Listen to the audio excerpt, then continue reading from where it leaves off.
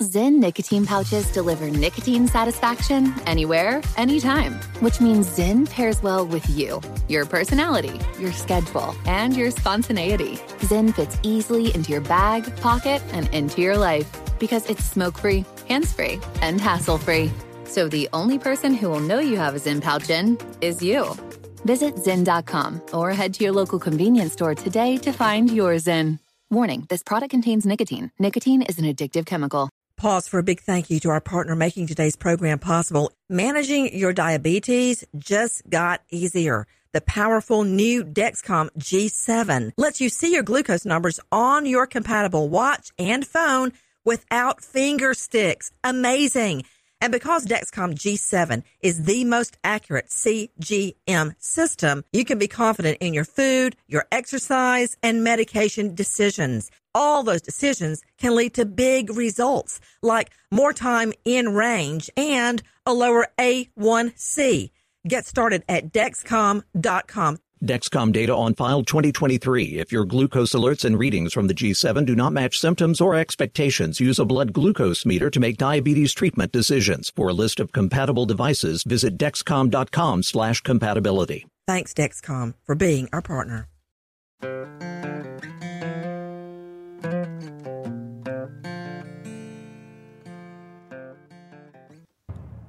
He said he stabbed his wife? Yes, multiple times. The male inside has stabbed his wife multiple times. He's calling somebody in New Jersey, crying about it now. Was he breathing when he left? I don't know. He doesn't know. Told me he killed his wife. How did he say he killed her? He said he stabbed her up. Just trying to figure out where he's at so we can best help everybody here. I just hope the wife's okay. You're downtown Jacksonville, the precinct. Do what? So long, farewell to what you thought would go so well. You can hold on like hell, but it doesn't matter how you feel. This is the new real.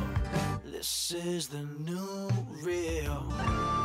This is Shattered Souls. I'm your host, Karen Smith. This podcast contains graphic language and is not suitable for children. This is the new real. Welcome back. This is episode 8.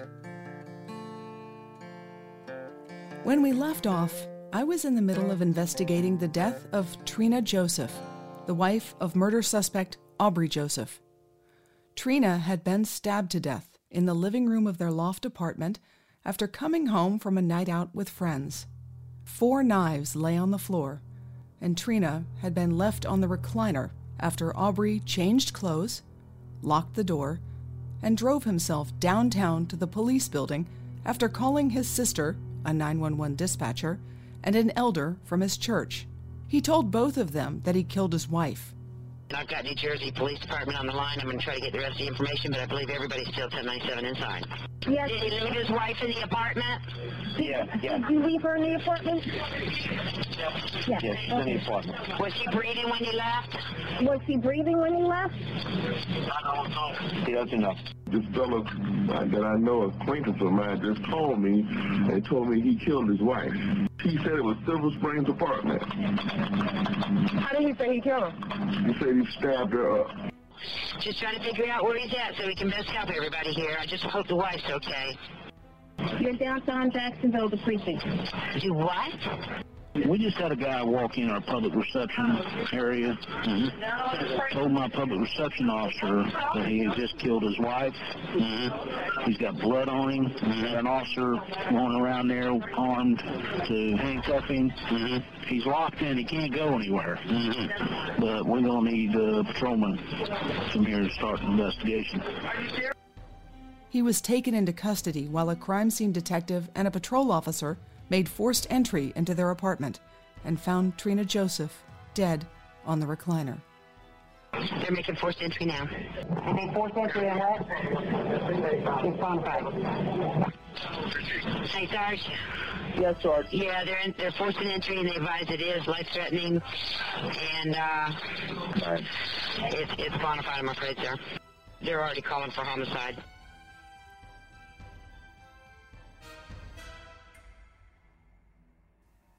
I had been called out to the scene early that morning to finish the investigation that had been started by 2 other detectives who needed to leave for vacation.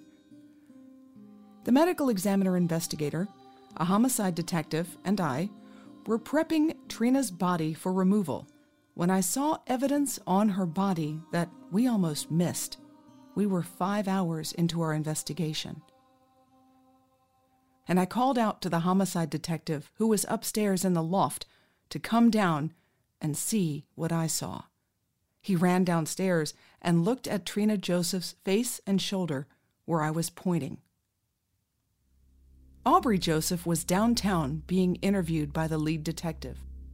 He denied over and over again to using more than one knife on Trina, despite the fact that 4 bloody knives remained on the floor at the scene.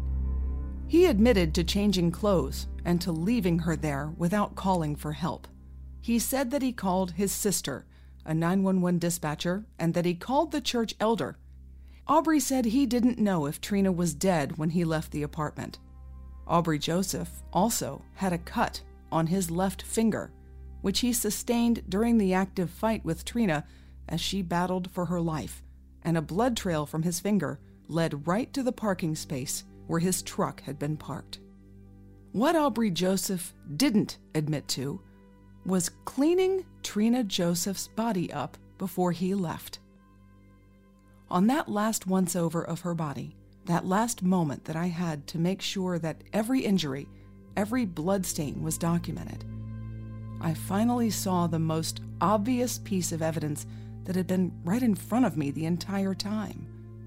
On Trina Joseph's left cheek, just above a horrible stab wound to her lower jaw, there was an altered bloodstain. It was a peripheral stain left behind when the drop of blood that caused it had been partially wiped away. Blood dries from the outside in, and when the still wet blood from the center of a stain is wiped away, the edges of that stain can remain in place since it's had time to partially dry. I looked closer and saw additional altered stains on her shoulder where more blood had been removed. Why was this so important? Because it placed Aubrey Joseph at the scene after Trina's murder for a long enough period of time for that blood to partially dry, and then he wiped it away. He tried to clean her up before he left. There was no doubt about it. No rescue efforts had been made. The previous detectives had not touched her body. The medical examiner investigator and I had only photographed her injuries, and we hadn't touched or moved anything that would alter a bloodstain like that. The homicide detective found a wet cloth in the kitchen sink that was collected. There was a bloody, wadded-up white tank top in her lap, and another bloody towel was at her feet by one of the steak knives used to stab her at some point. We had all been so focused on the horrendous number of injuries to her body that our tunnel vision had clouded our ability to see these important areas of evidence. The ME investigator and I documented all of it with more photographs, scales, and descriptions in our notes. The investigator would need to relay this information to the medical examiner in order to assist with the approximate time of death. We had an ear witness to an argument outside of the apartment at around 11:30 the night before. Another witness heard a scream and thumping on the wall at about 1:30 in the morning. Aubrey Joseph turned himself in at about 2:30 and told his sister that the murder had occurred about 45 minutes before he turned himself in. What time did this happen? About 1:30. This morning? Yes. 45 minutes ago. About 45 minutes ago? Yes. It was only a 10 to 15 minute drive to the police building from their apartment. That left 30 minutes unaccounted for. In that 30 minutes, based on the evidence, Aubrey Joseph took the time to try to clean his wife's body at the same time he was changing his clothes and calling his sister in New Jersey. Once the homicide detective saw this evidence, he picked up his phone and called the office and spoke with the lead detective, and he told him about the bloodstain evidence on Trina's body. "Hey, it's me.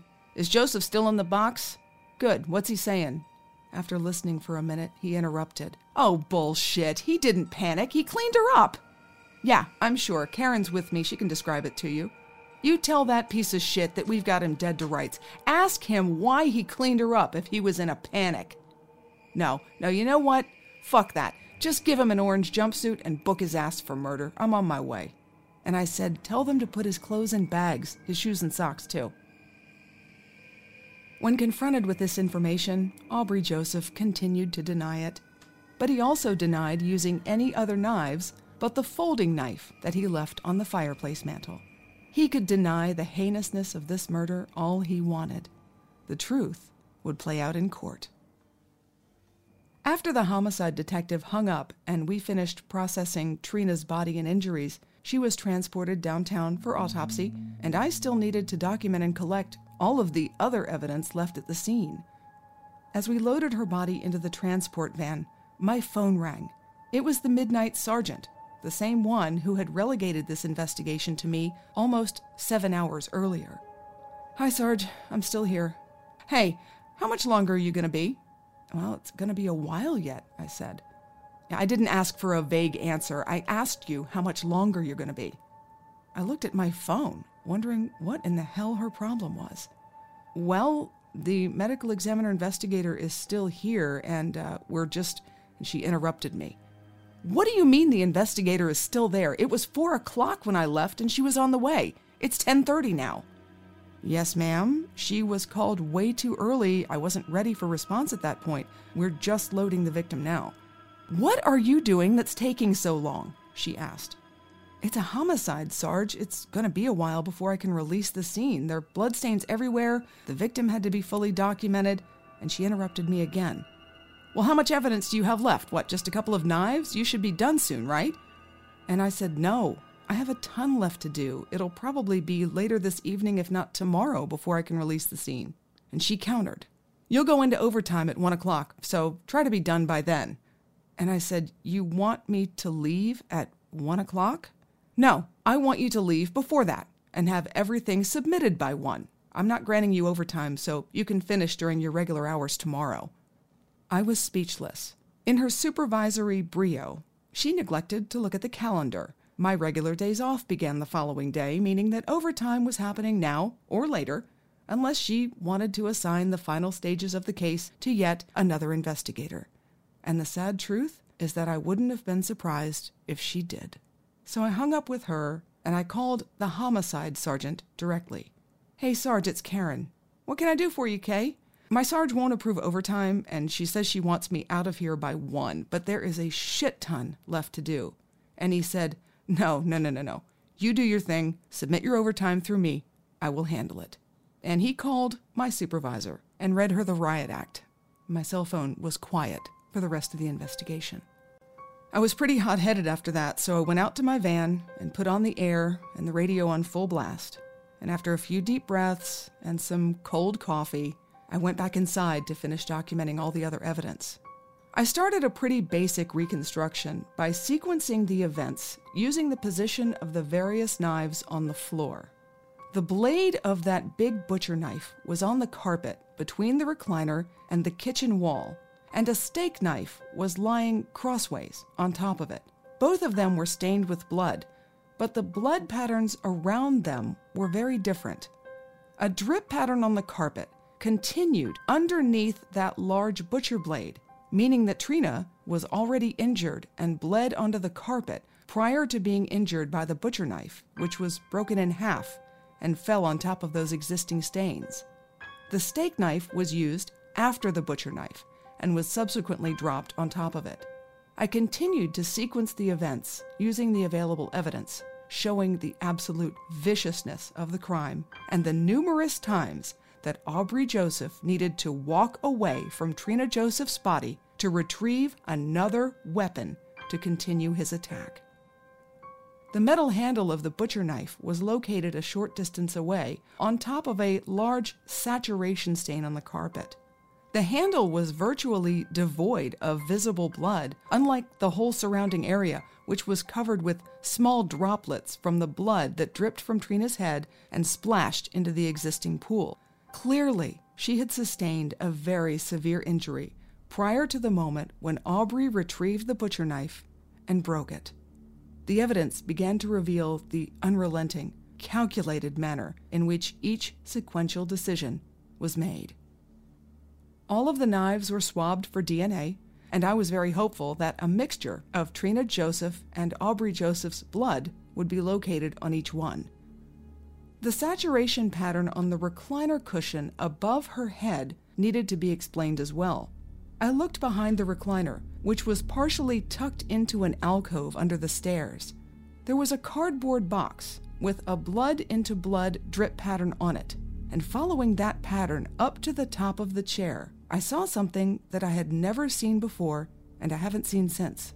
The blood dripped off of the fabric and created a partially clotted ligament that led directly to the blood pool on the cardboard box. It looked like a bloody stalactite. In order for that to happen, the chair had to have been reclined at some point post-injury, and that was consistent with Aubrey Joseph's body weight pushing the top half of the recliner back as he continued to inflict blow after blow. When I finished with the recliner, we wrapped it in butcher paper and loaded it into a van to keep it in the property room until trial. I went upstairs to survey the loft bedroom. There was no indication that any violence took place in the loft, but the area needed to be searched. Clothing was scattered all over the floor, the bedclothes were rumpled, and the bathroom looked normal, contained the usual variety of personal hygiene stuff. There was a single dried blood drop on the top of the bedpost at the foot of the bed. I scraped it off with a scalpel into a glassine envelope with the hope that that belonged to Aubrey Joseph. I picked up each item of clothing and looked for evidence of cleanup or blood, and there was a white basketball jersey. It had been wadded up between the bed and the dresser, and when I picked it up, there were red stains all over the front. One stain in particular stood out, a transfer pattern consistent with the front and back of a knife, as if the wearer took the blade and pulled it across the fabric to wipe it off. Aubrey Joseph could have been wearing this jersey when he committed the murder, kept one of the bloody knives in his hand, and wiped it off on this jersey, or he just used it as a cleaning cloth.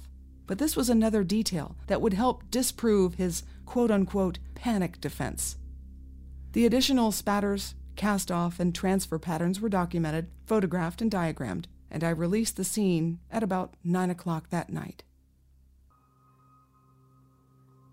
Nearly 2 years went by, and the case went to trial in February of 2011.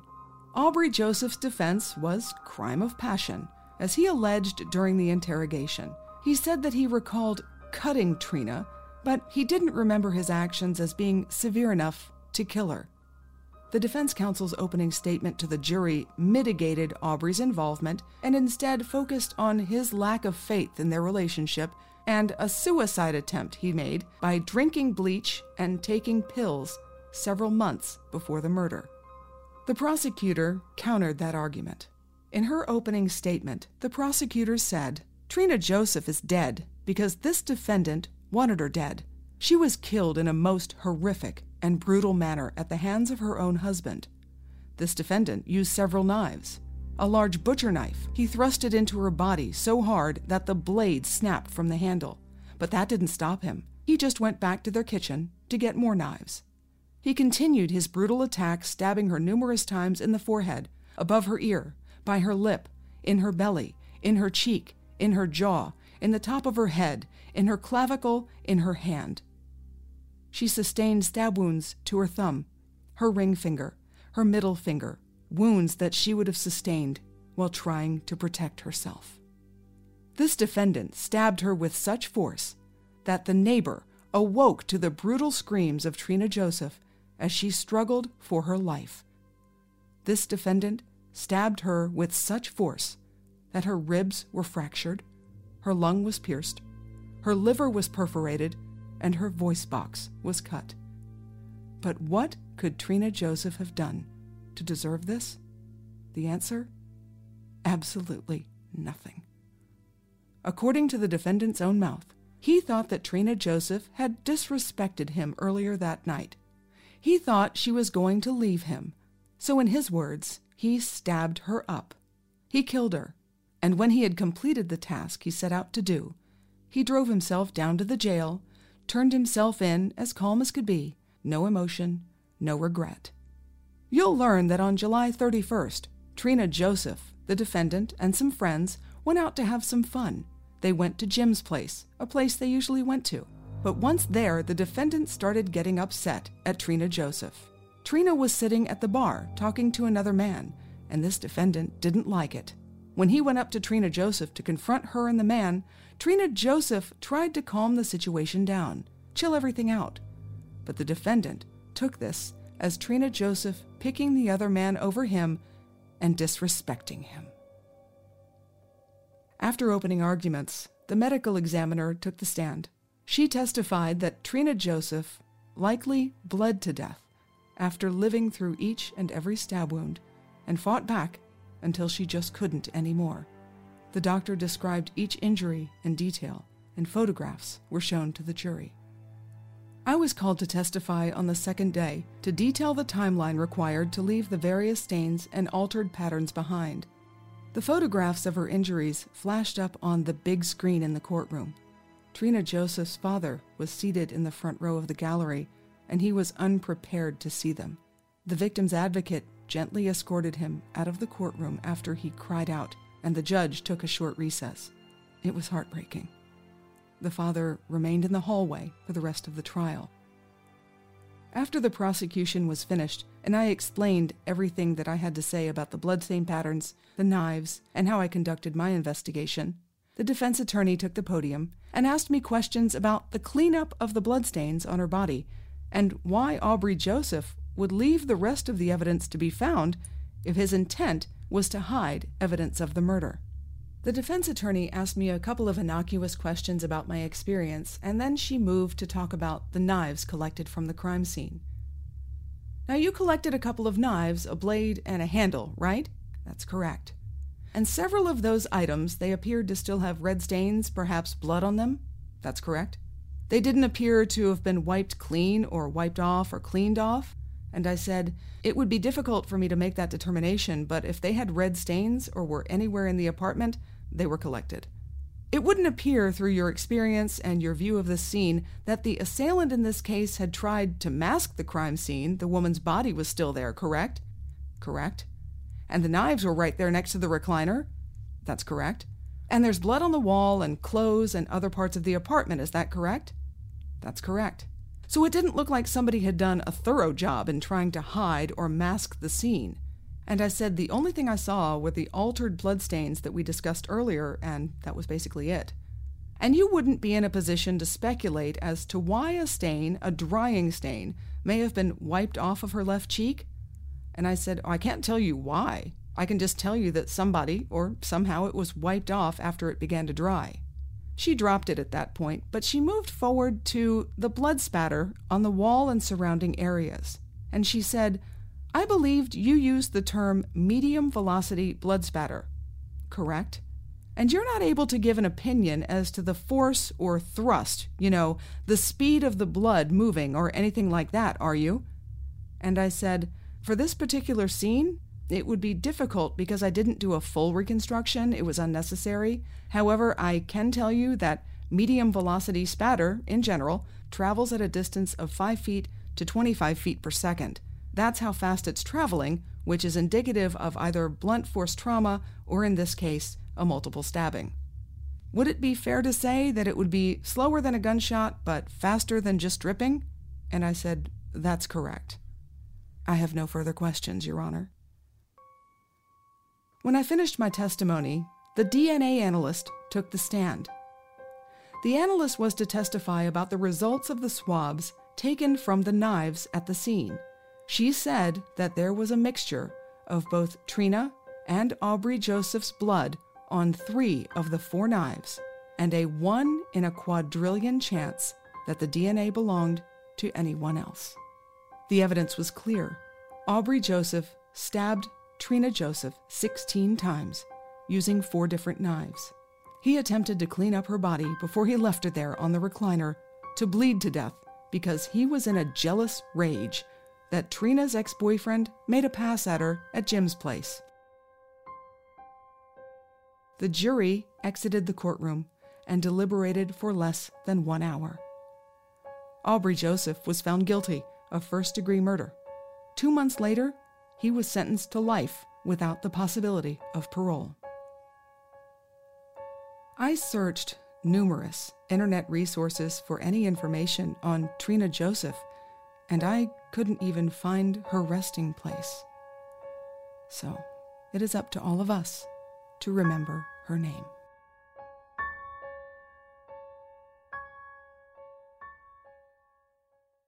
This is the new real.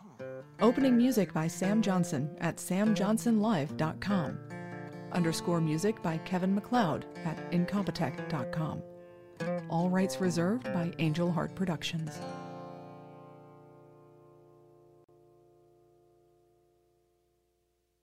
Zyn nicotine pouches deliver nicotine satisfaction anywhere, anytime, which means Zyn pairs well with you, your personality, your schedule, and your spontaneity. Zyn fits easily into your bag, pocket, and into your life because it's smoke-free, hands-free, and hassle-free. So the only person who will know you have a Zyn pouch in is you. Visit Zyn.com or head to your local convenience store today to find your Zyn. Warning, this product contains nicotine. Nicotine is an addictive chemical. From BBC Radio 4, Britain's biggest paranormal podcast is going on a road trip. I thought in that moment, oh my God, we've summoned something from this board. This is Uncanny USA. He says, somebody's in the house, and I screamed. Listen to Uncanny USA wherever you get your BBC podcasts, if you dare.